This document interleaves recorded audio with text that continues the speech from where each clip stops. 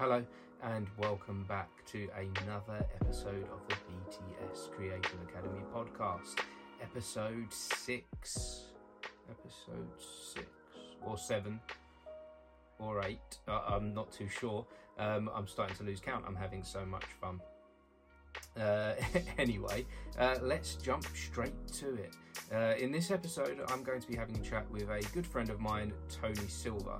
Now, Tony considers himself to not be a creative, so I had to talk him into sitting down with me on this podcast because I believe that he is a creative. So let's find out. Let's see if we can answer that question. Is Tony a creative? I should probably give you one gift before we start. Before we start? Yeah. You don't have to be part of Because it. I got two. I think I should give you one before. Right, okay. It's something I knocked out last night. Oh, man. 3D printed. No, lovely. The Creative Academy. No, this is part of the podcast. I did have the BTS thing, but it kept fucking up. Oh, okay. But, And it's in that you've got the font and everything. Yeah, I did a reverse font search. Right, can that go on there? Ain't gonna sit, is it? Can I get it on there without it? Yeah, it won't fuck up. Fuck up the mouse. No, that's perfect. No, that's why I thought I'd give That's you that lovely. beforehand. Yeah. Right, headphones on. Are you ready for love? Howdy. Okay, let's begin. Okay. So, Tony, welcome to the Creative Academy podcast. Thank you for having me. It's a pleasure, mate. It's Been looking forward to this. It's been a long time coming. Yeah, you were like one of the first people up on my list. Who am I going to get in on my podcast? It's going to be Tony Silver. Oh, I appreciate that. So, what have you been up to? 9 to 5, working my butt off, Okay. paying the bills. What's the 9 to 5? IT system administrator, stroke manager, even though I don't really have a great deal to manage. Okay. Yeah, been doing it for about 20 years. Pretty good at it. Not my dream job. But yeah, like I said, pays the bills. What does it involve? Overseeing network infrastructure in businesses. Okay. Just making sure the cogs are greased and the wheels are turning. Yeah. Looking after the users when they forget to plug their mouse in and whatnot. Yeah. Turn it off, turn it on again. That's it. Reboot it. I've literally got a t-shirt. How many times a day do you have to say that? 2 at least. At least 2 times a day. Yeah. Brilliant. Yeah. And so what else are you doing then? So you've got your normal 9 to 5, but something I know about you is you've always got something else going on. Yeah, I'm a tinkerer. Yeah. And I like playing with toys. Okay. Of the electronic variety. Bit of a self-confessed geek, always have been, as you know. Yes. So at the moment, I'm kind of into 3D printing. That's my... used to be games. Still is a little bit. But, 41 next week. Actually this week. So kind of need to grow up a little bit. Why? Well, I don't know really. But Like but now I'm not playing games. I'm printing toys Okay. and models. Okay, tell me about these toys. Well, it harkens back to when I was a kid. I used to love building the old Airfix models and painting them and all that kind of schnizzle. So yeah, with a 3D printer, you can print whatever you want. How does a 3D printer work? I'm pretty clueless.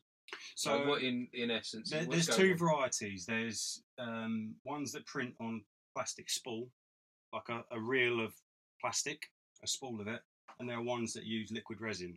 I haven't messed around with the resin ones yet because they're messy and chemicals and a bit nasty. But yeah, the one I've got, I've actually got 2 now. Upgrade. Why would you go with that resin one? If it sounds messy. It gives a little bit of a cleaner finish, smoother. I think they're a little bit quicker, but I don't hold me to that. I think mainly people use resin for smaller, like tabletop miniatures, because they can pack a lot more detail into a smaller print. Right. But that's not something I'm interested in at the moment. So yeah, the one I've got is plastic. You put a reel into it, and it feeds into the printer, and it literally melts the plastic, but incredibly, extremely small diameter. So, I mean, you can print things like that, layer by layer. Yeah. It prints one layer, starts on the next layer, and just builds the model up like that. Okay. And so you create the design yourself somehow? Yeah, that one I did. It's pretty basic, that one. It's just, characters You get software called a slicer, and it's basically like CAD, like 3D CAD modeling. Whatever you create on screen, you click the print button, and it hopefully comes out. Right, okay. So what else are you creating on there? Have you got anything else that you're making? Yes. You said toys. Are you Yes. making toys with this thing? Yes. About 2 months ago, I thought, I wonder if I could print a picture. So I thought, well, if I print a picture on the print bed and try and peel it off, it's just going to fall apart. So what I did is I bought some really thick, like high grade paper. Can't think of the word. Anyway, like the kind of like thick paper. Card? Yeah, it's not card though. It's got like a high, right. I think GSM. GSM. Yeah, GSM, like high gram, whatever. Yeah, the highest you can go before turning into card. Yeah, and I thought, let's put that down on the print bed and print onto that. And at first I thought, oh Christ, it's going to set fire to the bloody thing, but it didn't. And anyway, I printed this picture of Frankenstein out, just like a stencil, an outline. It came out brilliantly. And I thought, that's great. How can I improve this? How can I make that better? And then just by chance, I stumbled across some new software, just some guy in America basically turns any sort of JPEG or PNG, a digital image basically, drop it into this new program, and it creates a 3D model out of the flat image. So what it does is it puts channels and depth into the image. So it kind of, all the details kind of raised and pops. So I thought, let's give that a go, and downloaded it, tested it. It was fantastic. It's a picture of our dog, mine and my wife's dog. I thought, this is fantastic. Right? I can see real potential with this. I've seen things similar before, but like kind of 3D image of it, not 3D printed. So I thought, let me get in touch with this guy and see whether he'd let me use this software to try and make some money, like a side hustle. Why wouldn't you be able to do that? Because I'm not a programmer. Okay. I'm not a developer. I know how to fix things that don't work. I'm not very good with creating software. I know how to mend broken software, but I'm not a developer, and I wouldn't know how to begin with something like this. I'll give him a shout out. It's called the software is called Hue Forge, as in HUE, like Philips Hue, colour. So I got in touch with the guy and said, can I sell anything I make, like, as long as it's copyright infringement, da da da. And he said, here you go, here's a commercial license, it's 15 quid a year or whatever. And I bought the software, and yeah, I set up like a little mini company, just to sell the prints through to friends and family, and it's kind of kicking off a bit. How does that feel that it's taken off? So it's taken off pretty quickly, hasn't it? Like you launched, I saw your Instagram, you launched it, you're on Etsy. Yes. I only launched the Etsy store about a week ago. I've only had a few sales on that, but you've had sales though. You've not just put something there and it's disappeared. No, through like word of mouth, through friends and family. I've sold about 50 prints so far. Wow. Which is great. It's an amazing feeling. But hopefully, the best thing with it is I have zero expectations. I'm not relying on this for income. It's just a bit of fun, Yeah. A bit of fun that'll bring in income. Yeah. Side hustle. Yeah. I mean, at the moment, it's paying for the actual material, the filament. It's it's paying for that, which is great because obviously it means I don't have to pay to build my toys. Yeah. And my models. Okay. So you've managed to create this business that is fun to do, that you enjoy doing. Yep. It's bringing you an income. Yep. And you've got this additional thing of the thing that you enjoy, the toy making as well. You can do that. Yeah, it kind of feeds into that. So it's good fun. So, is there any sort of advice that you'd give to anyone that was looking to do something like this? Is this something that anyone could do? Absolutely. Or it is. It's not something I would love to say to you. I've copyrighted it. It's patented. This is mine. Don't touch it. But it's commercial software. Anyone can do this. Right. Okay. My advice: find something that's a bit niche, I suppose, and something you enjoy doing, something you love, and roll with it. Yeah. If you can find a way to make some passive income via it, brilliant. And income-wise, so that's all through Etsy. Is that the hope? I'm hoping it will be. Like I said, at the moment it's just a little trickle. I think it will kick off a bit closer to Christmas. That's my hope. And I think once people start reviewing what they've bought, that helps, because I know personally, as a retail customer or online shopper rather, reviews is what make me choose to go with this person rather than that person. Right. Okay. So you'd appreciate any feedback. Yeah. If people bought one of your products. Mm-hmm. So what would someone do? Send a photo to you, and then you would do something with that photo? Yes. So on the store, you basically, I have a listing and a blurb. It tells you exactly what to do. There's 2 steps really. Choose what size you want: small, medium, large. Because the printer has it's not an infinite size you can print. The bed is sort of finite size. I think off the top of my head it's like 256 by 256 by 256. So I can only do a maximum of, I'd say, I think it's around 8 inches squared. Okay. So yeah, you choose small, medium, large. Check out, send me a picture. I'll have a look at it, and then I'll send you a rough approximation of what the image will look like once it's printed. And if you're happy, go ahead. I'll print it. I'll put it in the post. That's that. Done. Yeah, I've got one for you actually. Okay, let's have a. Yeah, do you want to have a little lookie? Yeah. I can't think, where did I put my bag of tricks? Here we go. That's how they come. Oh, when you say for me, you actually mean for Yeah. me? Yeah, of course. Oh, lovely. Yeah. Oh, this is really sweet. Thank you. You're welcome. Oh, do you know? So first of all, Mhm. let's discuss first of all the imagery here, because this is a podcast, so Yeah. so not everyone will see. The 3D printed photo you've given me is a picture of me and you over the years. I think it was all taken one. It does. It's all on one evening. It was one evening, and Yes. it was at King Do Yes. Noodle Restaurant in I guess. Harlow, and And we're looking rather flirtatious with each other. Yes, I think we'd had too much plum wine at that point. We'll hold that there, and hopefully, if you're watching on the video cast, I believe it was in that's going to have to go up on a special 2015. place. Now, what you can't quite get from seeing a photo online from seeing any Instagram post, is the detail and the depth within the photo. Mm-hmm.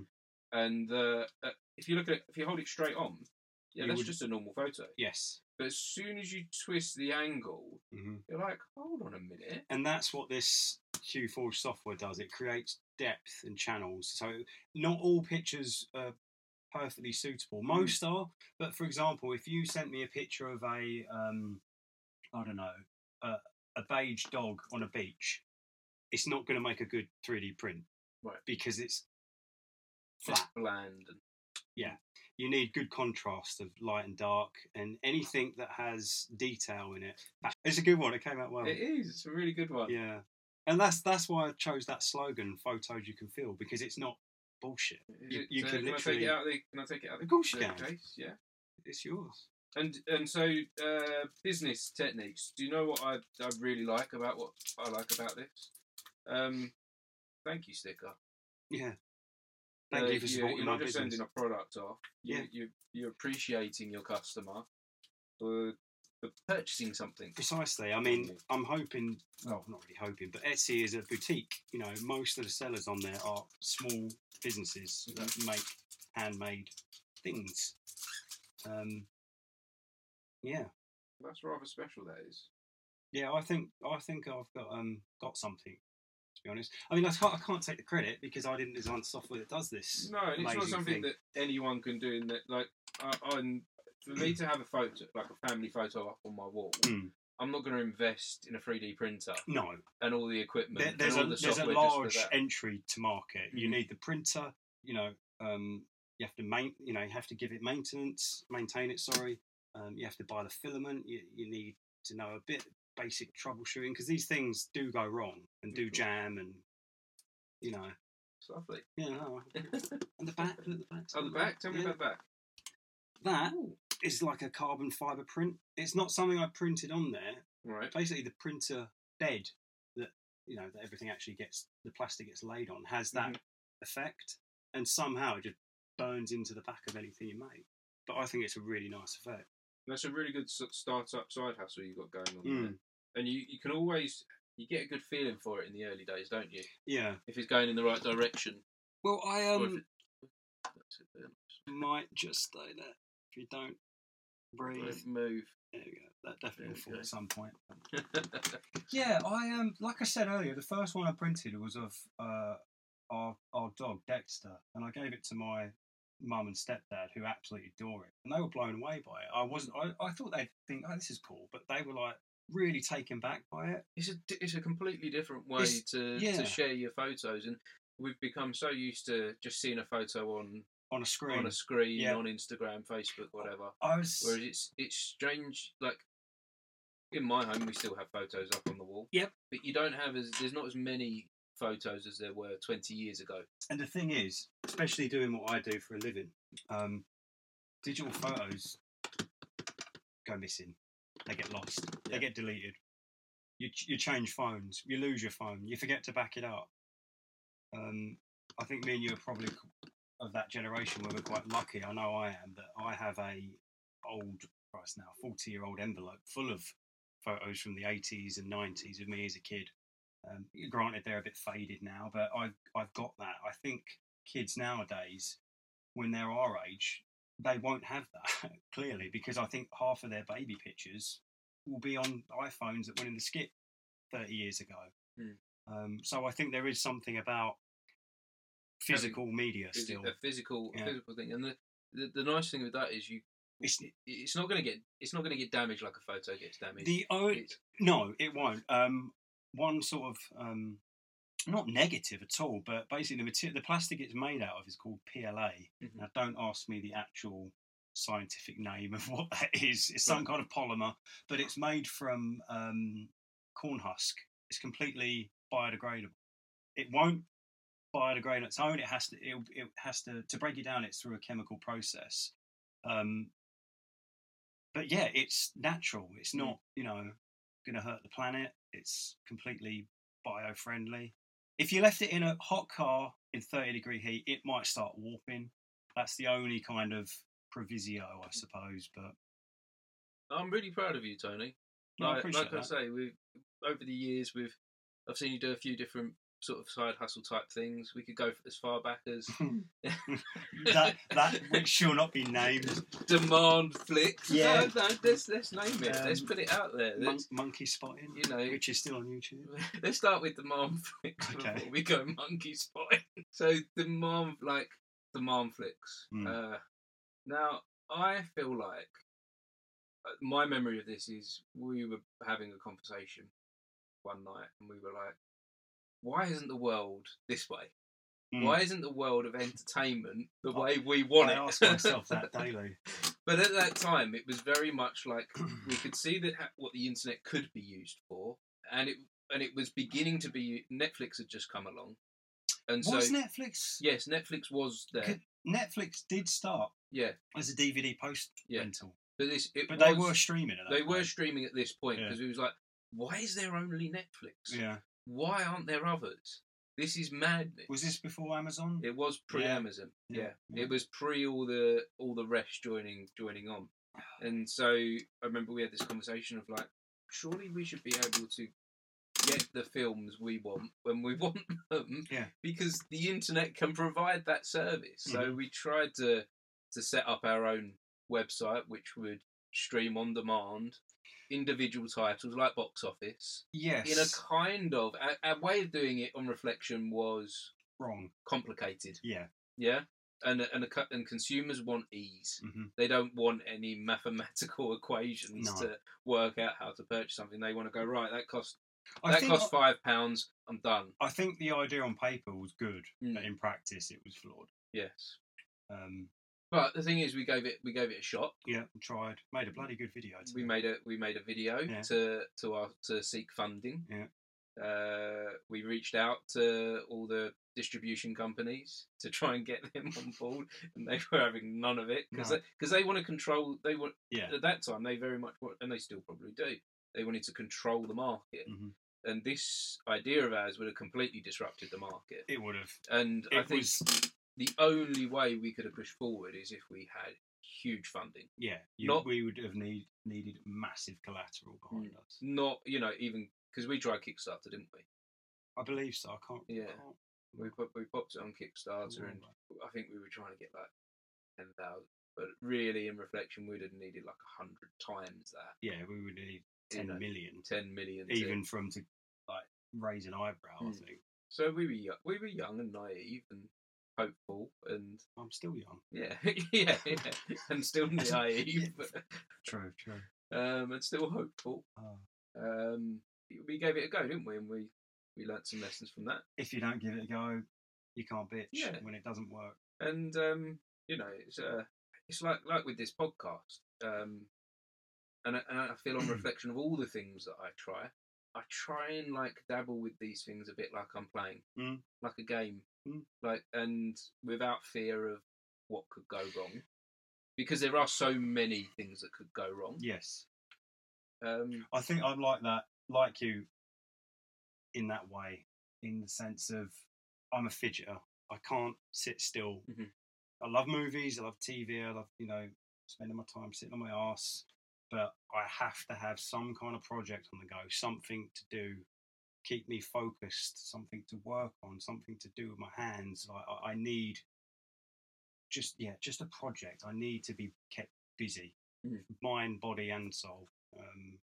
I used to be able to sit there and play, Xbox for 5 hours at a weekend. Now I can't. A few hours and I'm done with games, and I want to do something creative. You want to be creating something, exactly. Yeah, it's the creative. What do you think? Because even when we fail at these creative things, like I have over the years, I've had creative failures. Why do you think we still continue to push forward? Good question. Because we strive to do better, I guess. And that age-old saying: if at first you don't succeed, try and try again. I would like to think that for me it's within the process. Exactly. Rather than the end goal. There's no such thing as failure. You learn from every mistake you make. And like I said, that's how we improve, that's how we get better, that's how we overcome problems. Because if we did just live in the failure, we wouldn't experience anything anymore, would we? Do you know, I was watching the Arnold documentary a couple of weeks back, and I was looking forward to it, and I thought, I love his movies. He's a real character, and I got so much more out of it than I thought. Mm-hmm. Like I was kind of aware of his, I've been around. Like I said, I love his film. I was aware of his successes, but just how much that guy had it rough to begin with, and what he's accomplished is absolutely incredible. Because we often only see one side to people, don't we? Yeah. Through, especially people as big as him. Yeah. We see the side through the media and through him selling his products, his films. Yeah. We see that. Oh, yeah, he is a brand. He is a brand. His name is a brand. We all know who we're talking about when we say Arnold. Yeah. We don't even need to say his surname, do we? No. He is a brand. He is a product, and he's being sold, and so we see this highly successful person, don't we? And he has had a successful life in some measures, but in other measures he has had difficulties and and upsets, and we don't necessarily see that. So then we take that, just seeing someone else is out there doing so well. Yeah, I'm struggling. But like you just said, you don't see his. I mean, you do see some of his failures, but I'm sure he's had a lot more failures that no one will ever know about, other than him and his, family and close friends or whatever. You publicise what you achieve, not what they don't achieve. Yeah. But he was a millionaire. I didn't know this. I love the documentary. Like, he invested in property. I think before he was even super famous at bodybuilding, he was already a millionaire. Like, way before that, starting to act. And I never knew that. I don't think anyone can be like, again, Arnold Schwarzenegger. We were given this perception that he was a bodybuilder, he was an actor, he was a politician. We get this perception that someone is one thing, but actually we need to be like, have these multiple things, don't we? Don't put all your eggs in one basket. That's it. It's really, really quite interesting, isn't it? The people that we look up to and that we admire, and when we find out that they've got some vulnerabilities,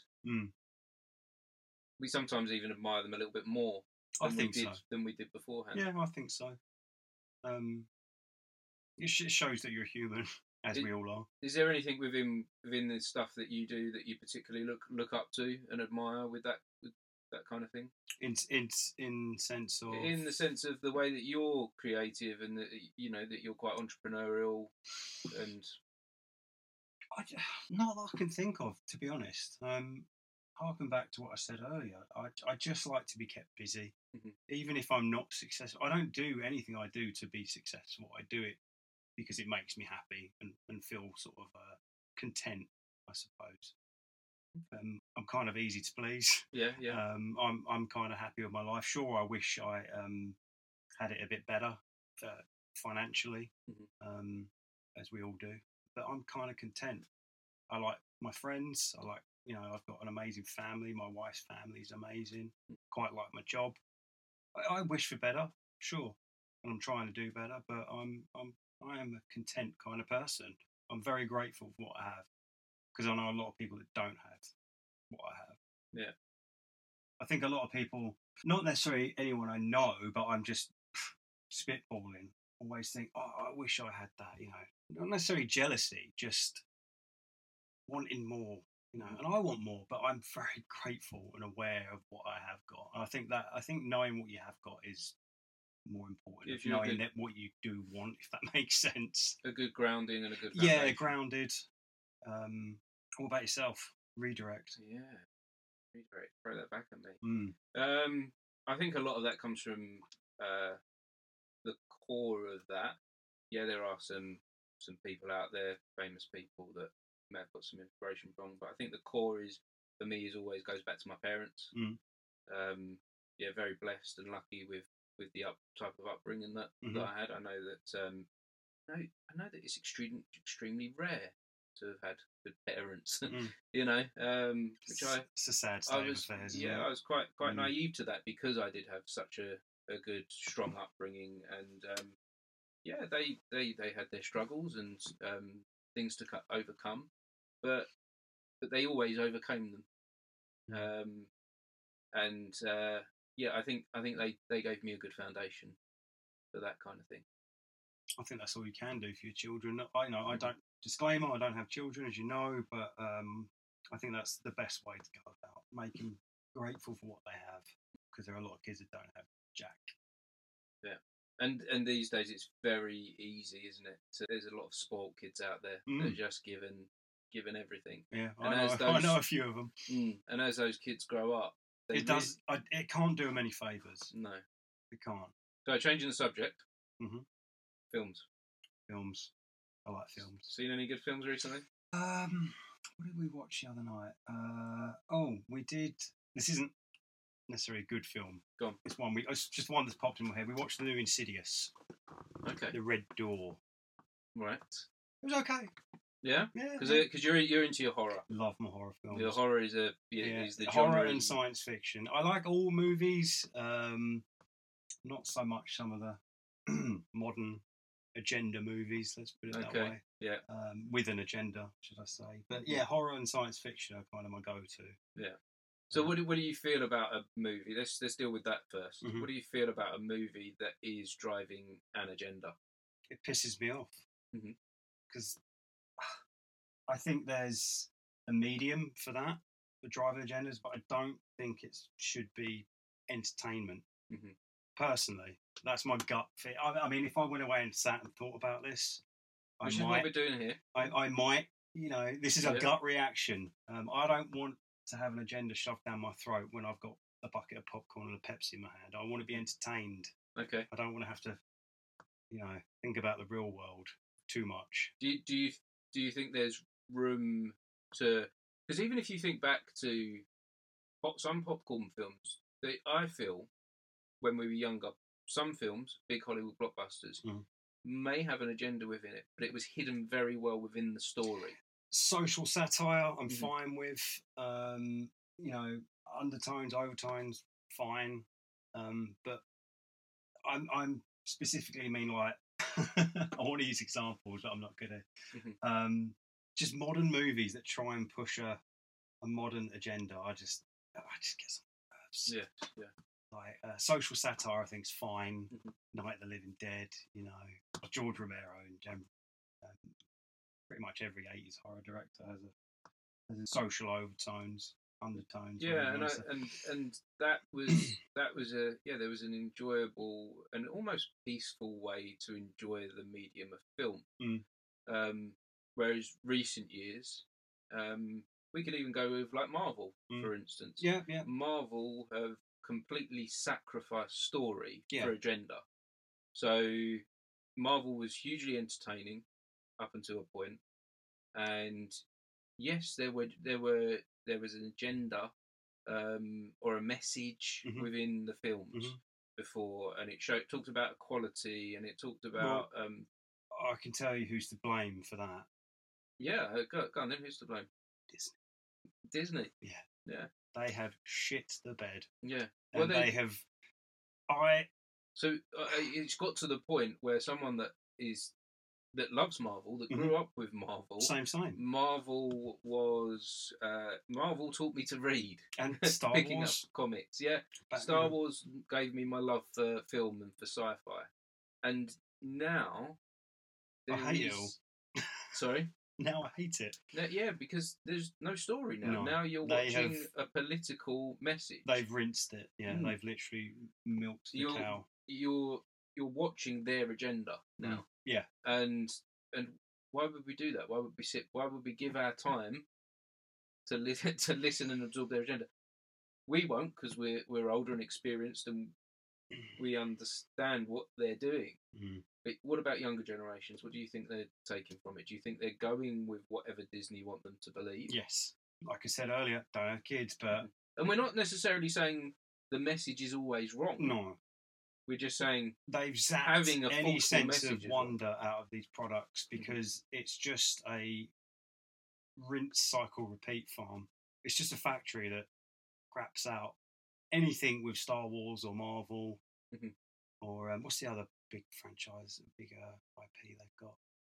Fox, isn't it Fox? Yeah, they've now got Fox. So one corporation pretty much owns. They've monopolised. They monopolised the entertainment industry. Yeah. And within every product they're giving us, tells us what they want us to believe and feel. Yeah. I think. Like I said, it takes away what made Star Wars special, what made the early Marvel films special. And there was some really important messages within those films. The first Iron Man, come on. That is still one of my favourite superhero films, like modern superhero films. Do you think film can continue to go this way? Film, television, do you think it can continue? No, because I guess it's like fashion. Things come and go. This is failing for them. They're hemorrhaging hundreds of millions of dollars. And don't get me started with this Snow White movie that's coming out. What's happening with the Snow White movie? Well, you kind of led me onto this. You sent me a screenshot of a lady dressed as Snow White and a picture of what I assumed were meant to be the 7 dwarfs, but they were not dwarfs. And I said, that's fake. That's not real. He said, no, it's real. It's real. Straight away, onto YouTube.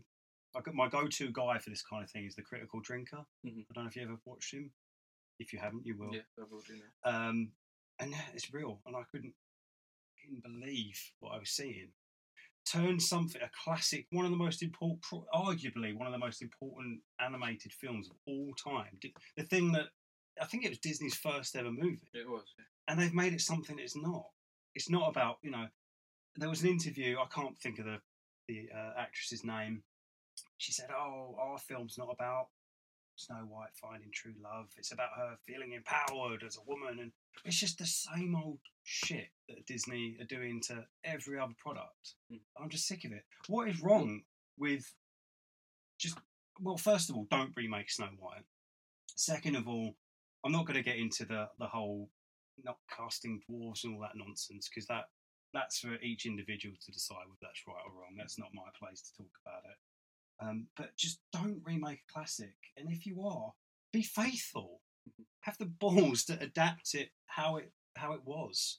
Is there anything to be said for a story being retold? Should a story be the same forever? No. Or should we have just new stories all the time? Depends on the original. I think if something's worth being remade, let's put it this way: if a good story is made badly the first go around, sure, have another go. If the story's good and it's there, but the actual film or song or whatever piece of medium is done poorly, it's not. It doesn't mean trash that. It means let someone else have a go. Like the Thing, the original Thing from the 19. Oh Christ, John Carpenter. Yeah. How do you not? No.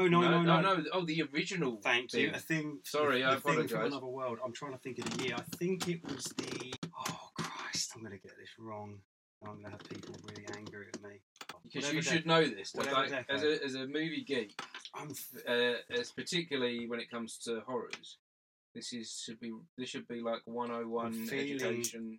I'm feeling it's 50s, so I'm going to say 1950s. Within that decade, amazing story. Film's okay, but then Carpenter come along. You know, I wonder if your friend Paul is listening to this. He's going to have a go at you for not knowing it. He's going to wring my neck if I got that wrong. I'm pretty sure it's the 50s. Yeah. Pretty sure. But anyway, yeah. So amazing story. Film was okay, but it was early. There wasn't, special effects stuff. So Carpenter, a few decades later, saw that story based on the book Who Goes There much earlier, and thought, right, amazing story, let's change it. And it's a completely different film, but it's a proper adaptation. It's been adapted. It's not been fundamentally changed. The plot is still the same. There's a monster in the Arctic base, but he's taken that core idea and he's improved on it. That's what I think remakes should do. Take something that wasn't too good the first time and improve on it. Not just remake something for the sake of it. Oh, it would be a really nice idea. Come up with a new story. Well, there is that too, but Or would that cost too much money for Disney? That is the problem with Disney now, isn't it? They don't make anything original anymore. I personally think they should fire. Do they even have writers anymore? Well, this is a big question right now. This is a big question. What happened to all that talent that wrote these classic stories from our childhood? Are they valued? Clearly and are not. they valued by those that do have an agenda? Are they, is that the only way to move forward as a writer at the moment in this time? Because if you're a writer, it's not about the storytelling, it's about the message. I really can't see what's going to happen with Disney. I can't. I haven't got a clue. They're going to have to hit the reset button sooner or later. Here's my prediction. Go. Disney will continue as they are. Mm-hmm. They will take over cinemas, and you'll have a Disney cinema. I'm surprised it hasn't happened already. You will have a Disney Plus where you have a monthly subscription to watch your Disney Plus at home, and then pay a little bit more so you can go to a bigger screen and have a. But does anyone watch Disney Plus as it is?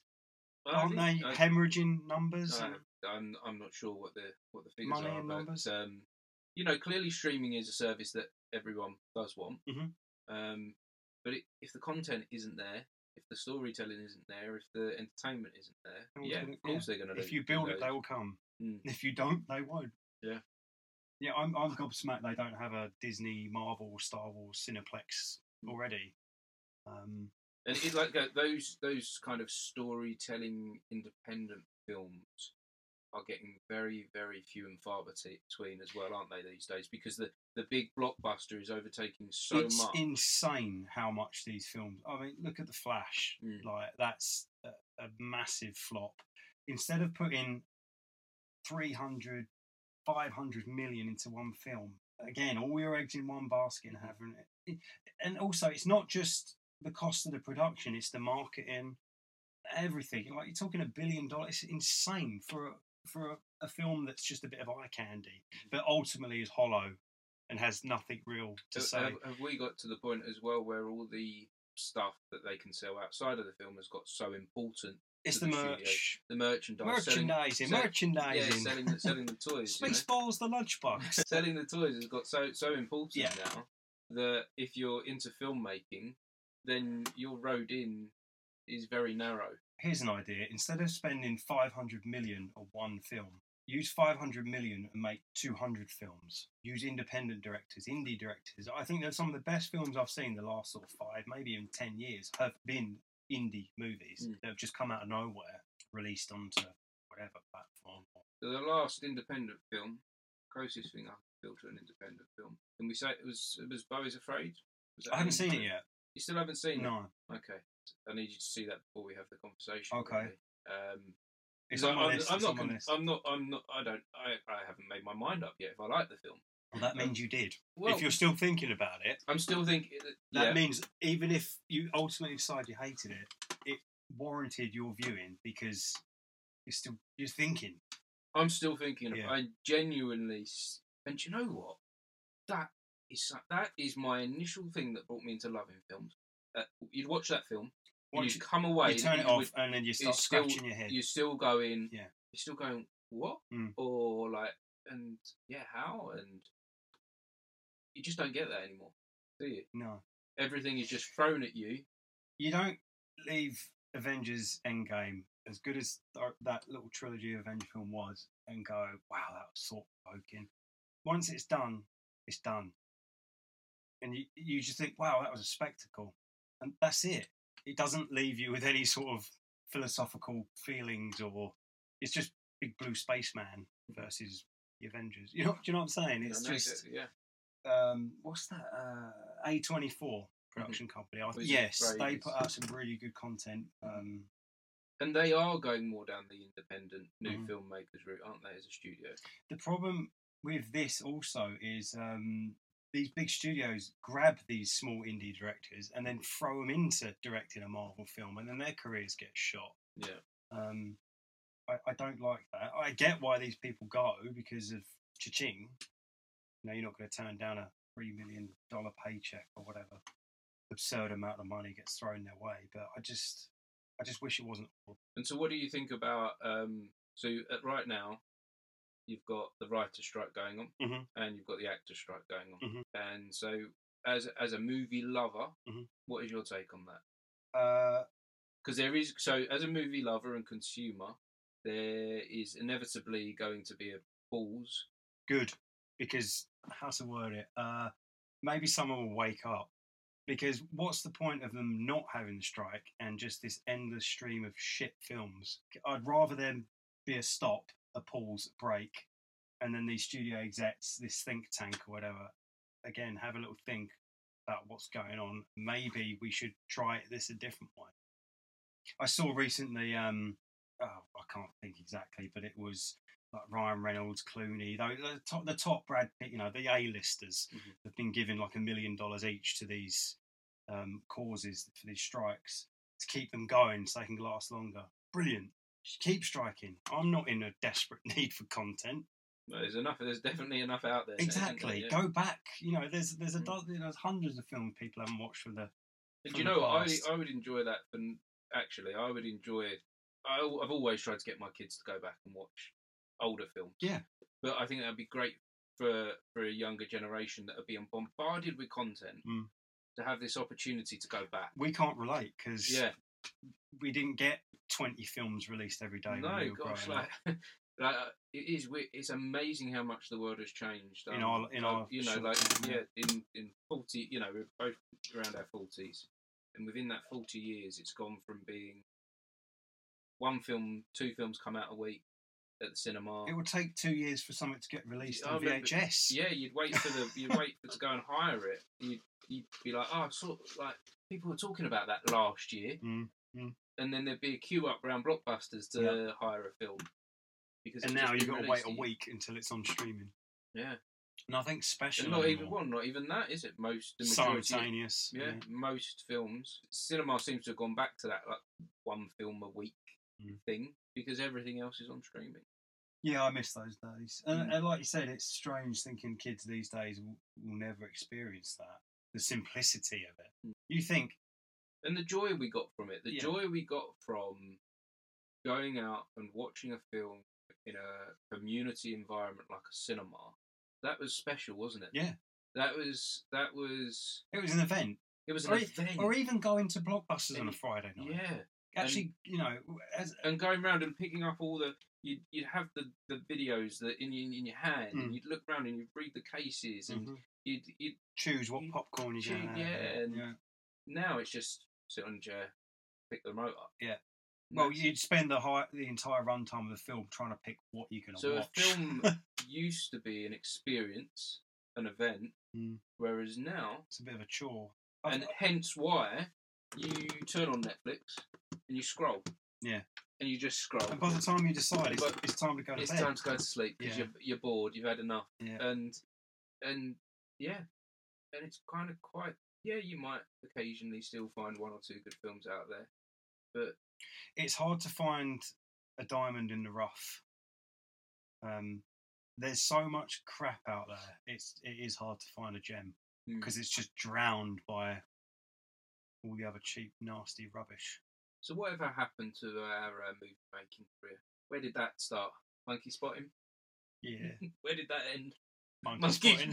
What was it?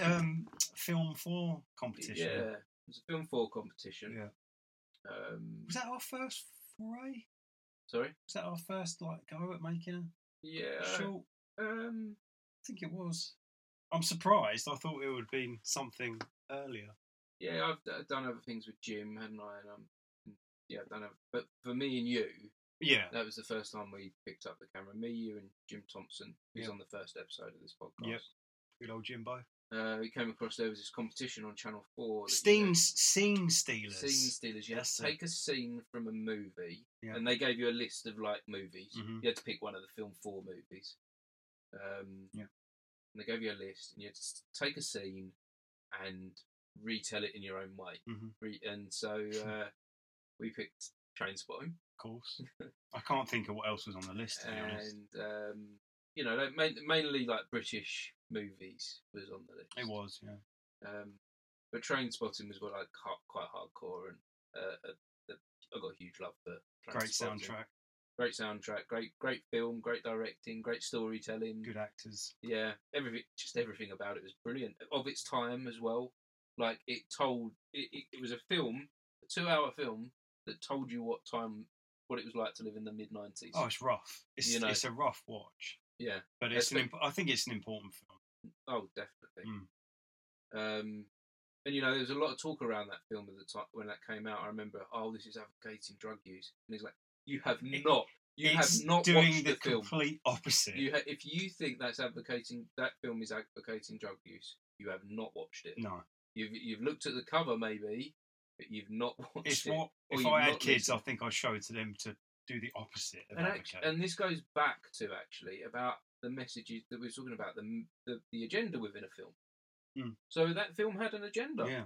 Anti-drug use. Yeah, to warn you, this is how bad your life will be if you go down the route dealing with drugs. Yeah. But it didn't do it like they're doing. Now the messages aren't like that.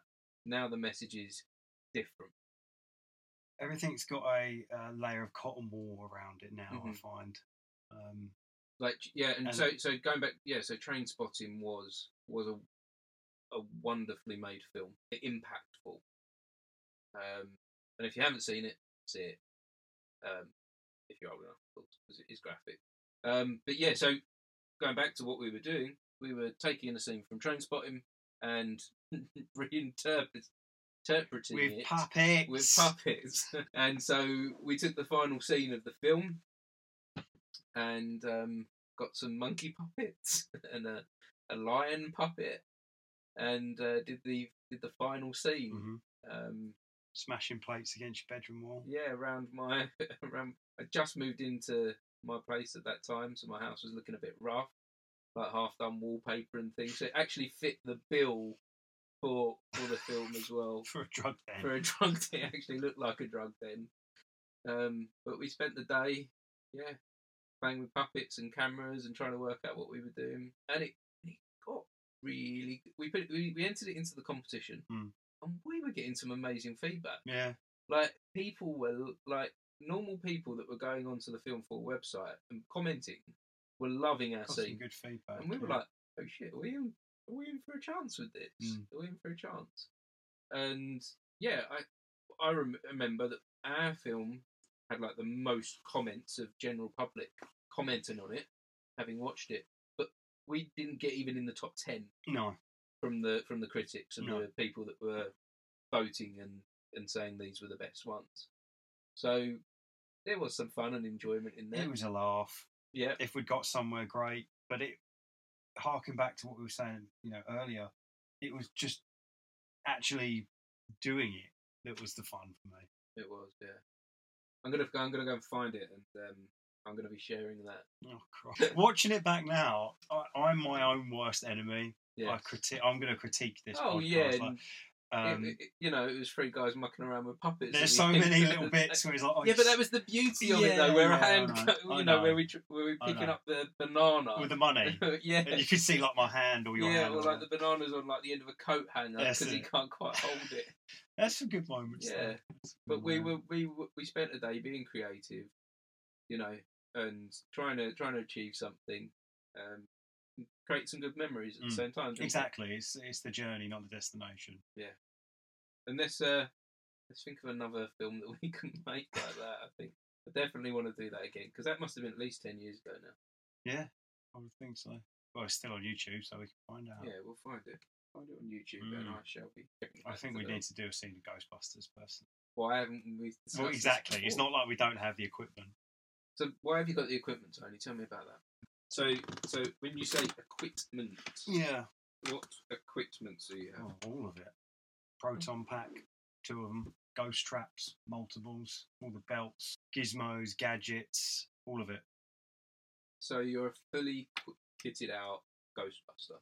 I am a 41-year-old, well, soon to be 41-year-old, fully kitted out Ghostbuster. You can ask questions. I'm going to start with a really simple one, and don't take this the wrong way. I'll try not to. Why? Harkens back to just enjoying making stuff. Crikey. I think about 10 years ago, 8 or 9 years ago, I thought, God, I've always wanted a proton pack. Just to hang on my wall, because it's a cool thing. Love the film. I'm an 80s kid. So I thought, I'm going to build one. And I did. And it took me 2 years to find out how to do it. Because basically, about 10 years ago, there were some people that have made them online, but there wasn't a great deal of information about specs, plans, what parts you need to buy, all that kind of stuff. But now there's just endless stream of information and groups, Facebook groups and forums. So the information's out there now. So yeah, I built a few of them. And instead of hanging it on my wall, I joined up with a local group of cosplayers called the Essex Ghostbusters and have been with them ever since. And a couple of times a year, go and do events, raise money for charity, Comic-Cons, and so. So do you think at any point when you were younger, you looked ahead, you went, when I'm 40, I'm going to be a Ghostbuster? Yes, absolutely. And what do you think that 8-year-old, let's say, you was 8 years old? Yeah. You say I'm 8 years old. Yeah. What would you say to them about that? I'd say that's cool. I've actually got a picture of me as a 6-year-old wearing a proton pack made out of cardboard and vacuum cleaner hose. And yeah, I think I'd say to myself, that's cool. Yeah, I embrace it. It's good fun. Big kid at heart, always have been, always will be.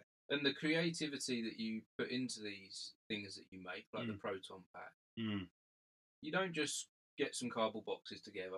No. And create some kind of shell. No. This is full on better than film accurate. Better than film accurate. Yeah. Lights and sound. This is if a proton pack works. Yeah. For those that don't know, what's a proton pack, Tony? It's a unlicensed nuclear accelerator. Or a positron collider, depending on how you look at it. If you had a real one of those, you make it to spec.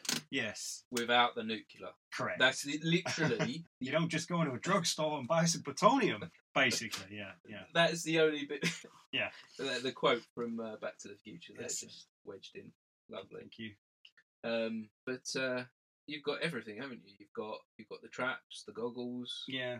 You can't just go in half measures. It's a passion of yours. Yeah, I like again. It goes like the 3D printing stuff. I like building things. I like creating something from nothing.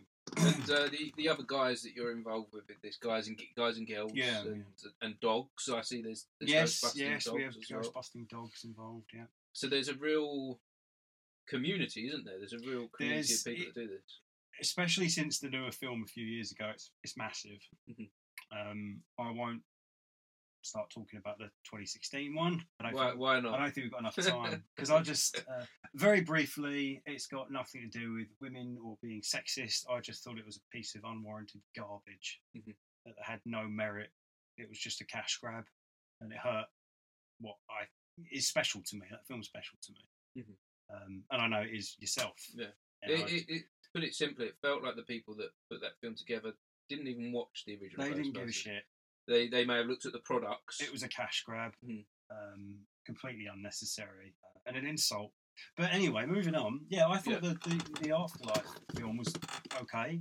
Again, I don't think it needed to exist, but I think it had some heart, and I think it felt tied to the original. You know, Ivan Reitman's son directed it, Jason Reitman. So yeah, it had some heart. Good seeing the guys back. But did it need to get made? No, not really. It's been too long. I think the original. I quite like Ghostbusters 2. I think it's pretty good, but it's not a patch on the first one.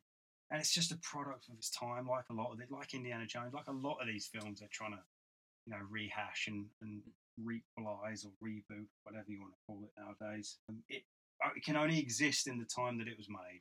Then trying to do it out of that time, it's just going to flop.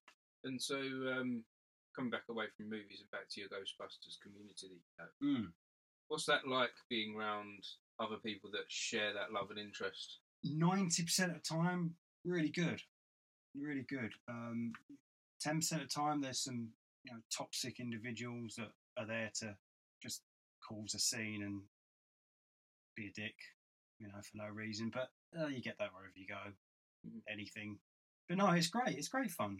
We do, I think, Colchester Invasion. I think that's a couple of weeks' time, actually. I'm not sure if we've got that one on the cards. But I'll let you know. But yeah, no, it's an amazing group. Talking to like-minded people, sharing experiences. You have other groups of other cosplayers, lots of people dressed as Marines and Doctor Who and Harry Potter, just everything. You're all there for the same reason, which is just to be accepted and have a laugh and share your interests. Share your love for something. Yeah, I've done MCM Comic Con a couple of times. I've never gone kitted up with the gear because it's just there's too many people there. You're going to get, you're going to damage your props, your expensive props that you spent a long time building. So expensive. What would you might not want to say, but how much would you say all this love and interest for Ghostbusters? What's it kind of set you back over the years? My wife listens to this. No, she's got an idea. Oh, thousands. Yeah, if you want to get the real deal, and get like a screen accurate. Let's just say the pack. Forget all the other bits and bobs, the trap and the jumpsuits and everything, which aren't cheap. The pack to get it screen accurate. You're looking $2,000 at least. You can 3D print parts, but if you want you can still buy like a lot of the original actual bits and bobs, metal connectors and clippered valves and all those kind of. You can still buy those to this day. And if you're a real proper true fan and a proper Ghostbusters cosplay, you want the real bits. You don't want plastic parts on it, because plastic's great and you can paint it and whatnot, but knowing that it's the actual metal is worth its weight in gold. So, yeah, they're expensive. And is it worth it? You go that money at £2,000, thousands, not more. Is it worth it to you? No, not to others. Yes, to you. 100%. The other great thing is it's hesitant to say like a car because a lot of cars don't hold their value, but these things do. If you look after it, it holds its value. Those parts get rarer and rarer because they are parts that were made in the 80s. And, the longer it goes on, the less and less of those bits are going to be about. And you're not just buying these things, are you? You're spending time creating them, aren't you? Yeah. You're building them from scratch. So, yes, you've got to buy the materials, but you sit there and I've probably put hundreds of man hours into actually building and sanding and filing and painting and research and gluing and all that kind of stuff. And that's the bit I enjoy. When it's done, I'm kind of sad in a way because it's done. And yeah, I get to wear it for a couple of hours a year, but I guess kind of you've done the Ghostbuster stuff, you've got things made from that. I guess that's kind of taking us back to the printing, isn't it? That you now can take that love for creating something, and you found a way to turn that into the business. Yeah, exactly. Yeah. I know people that have found full-time careers building these packs, and they earn a hell of a lot of money, a fortune. Probably knock 100, 150 of them out a year. But I know how difficult they are to build, and I just haven't got it in me to do that. I don't want to build 100 of them. I put my blood, sweat, and tears into my pack. I don't want to do that for someone else, no matter how much money it costs. I couldn't do it. It's the love that I wouldn't put as much passion into it for someone else. Maybe if you or a friend, but as a business, I would get bored so quickly. Yeah, but doing it for the love feels different. Yeah. How would someone get into? Someone doesn't have the money to invest in it. Can they still get into it or not? There are other options. Hasbro. I've been a Ghostbuster for a day, haven't I? Yeah. Most people that just want to do it for a fancy dress or a birthday party, you can get fancy dress jumpsuits and blow up proton packs. But if you want something a little bit better, Hasbro. Is that the Barbie company? Hasbro. Sure. I know they're Transformers. But anyway, Hasbro do a full size pack that you can buy, which looks pretty damn good. It's all plastic. And then would you say that once you come into the cosplay community, you'd want to then start spending more money on it? You'd want to upgrade. You'd want to add more to it. Depends on the individual, their passion, their bank account. Yeah, of course. From my personal experience, I haven't cosplayed as anything other than a Ghostbuster because I'm not interested in anything other than cosplaying as a Ghostbuster. Most of it for me is how much of an influence the original film had on me and has throughout my life, and the group of lads, the Essex Ghostbusters, who I'm a member of. I just like spending time with those guys, and we don't get to do it enough anymore, thanks to pandemic. Because there are still events, and also the other thing is we're older, and some of us have kids now. Some of the guys have kids now, so when we do get to meet up, it's great, but it just doesn't happen often. Things change. Yeah, we get, like you say, we're getting older and responsibilities, but as long as you can try and find a way to keep that as some element of your life. Yeah, even if I never wear that thing ever again, I can hang on my wall, and as long as I get to see those guys, even if it's down the pub or on a Zoom call or on the phone, that's what's important to me. So looking forward, what's coming up next for you? Coming up next? Oh, crikey. To be honest, I just want to see where this printing business takes me. This is the future. Yeah, I hope so. If this doesn't work, I'm thinking of what else I can use these machines for, because the utility of these 3D printers is endless. You can pretty much print anything with them, more or less, because the plastic you use, the filament, what these ones are made out of is one type of plastic. There's dozens. Carbon fibre. There's aero filament, which you can use to print like model planes, super light. It's like buoyancy.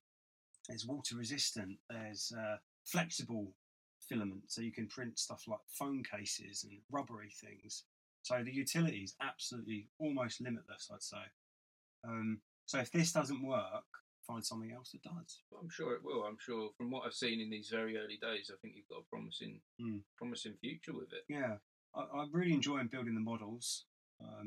Built some Robocop models. Again, this all harkens back to stuff from my childhood that interested me as a kid. It's funny how you revert the older you get. There's something in the nostalgia, isn't there? There's definitely some... It just stays with you. Some form of comfort. Can't quite see it on the camera or hear it on the podcast. But even within where we are now, in my space we are now, my shed. Your man den. It's filled with nostalgia, isn't it? Yeah. Above your heads. It's got all my toys. It's like a comforter, isn't it? For a grown up, yeah. Yeah. Oh yeah. I didn't. Oh, did you not even spot? No, I didn't see. Spot the hero turtle. Oh, I've got the models for these. So I can print you a full size one. No, I will be putting in an order for sure. Yeah, please do. Because what's cool is, as I was saying earlier to you, that although the print bed is limited in size, you can scale up things. Yeah. So if we scaled up your Ninja Turtle figure to life size, you think, how would that fit on the bed? Well, you just chop the model up into pieces, into quarters, and like kind of glue it all together. Put it together.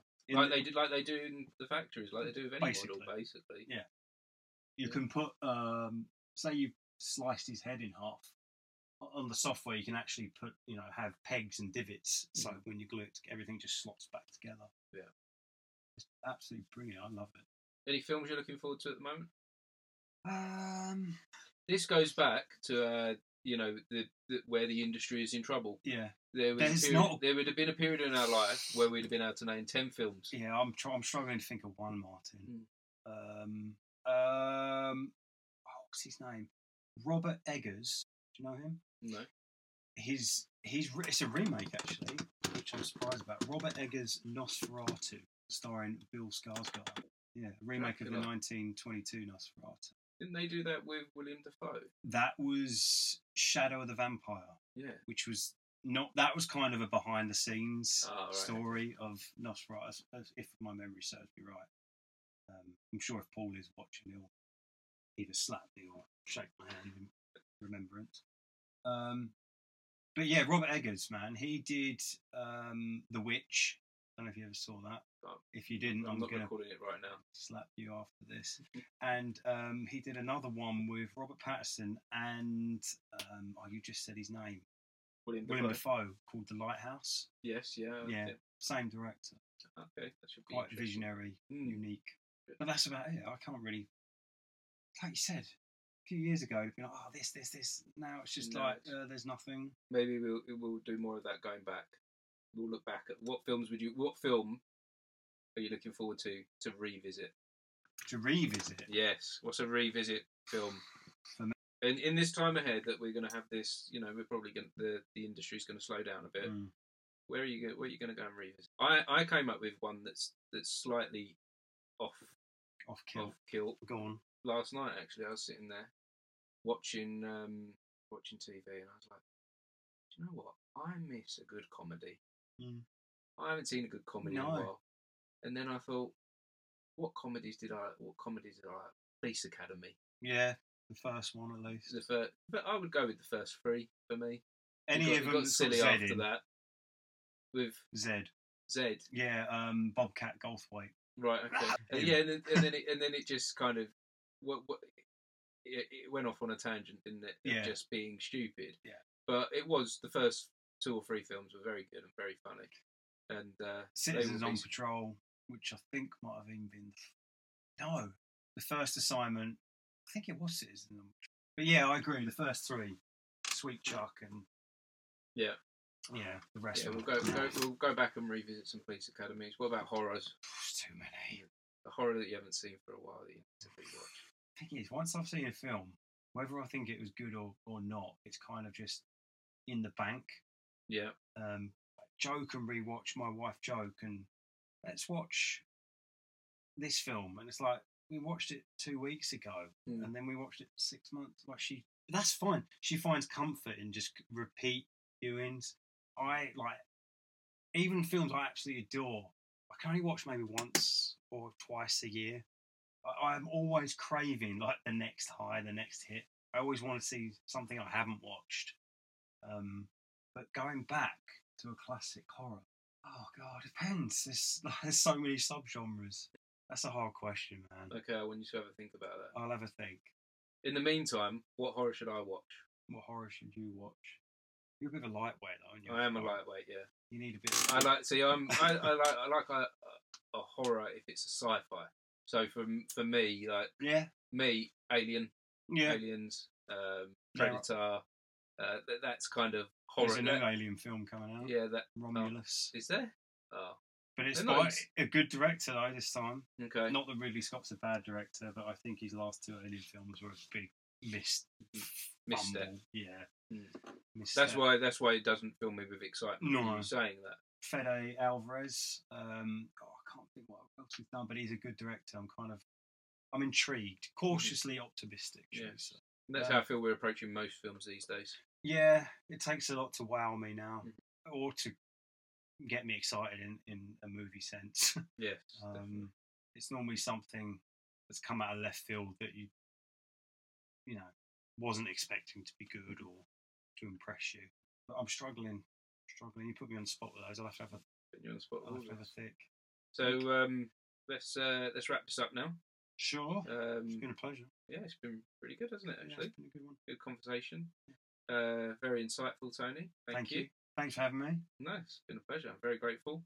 And I look forward to doing this again with you soon. And I think in a moment, let's chat about how we're going to make Ghostbusters film. Because I like the idea of that. You've got the camera. Yeah. I've got the proton pack. Let's film it. Let's do it. Let's make it happen. Deal. Done. Thanks, Cheers, Tony. Man. No, Appreciate it's been it. a pleasure. Thank you. Well, that was Tony Silver.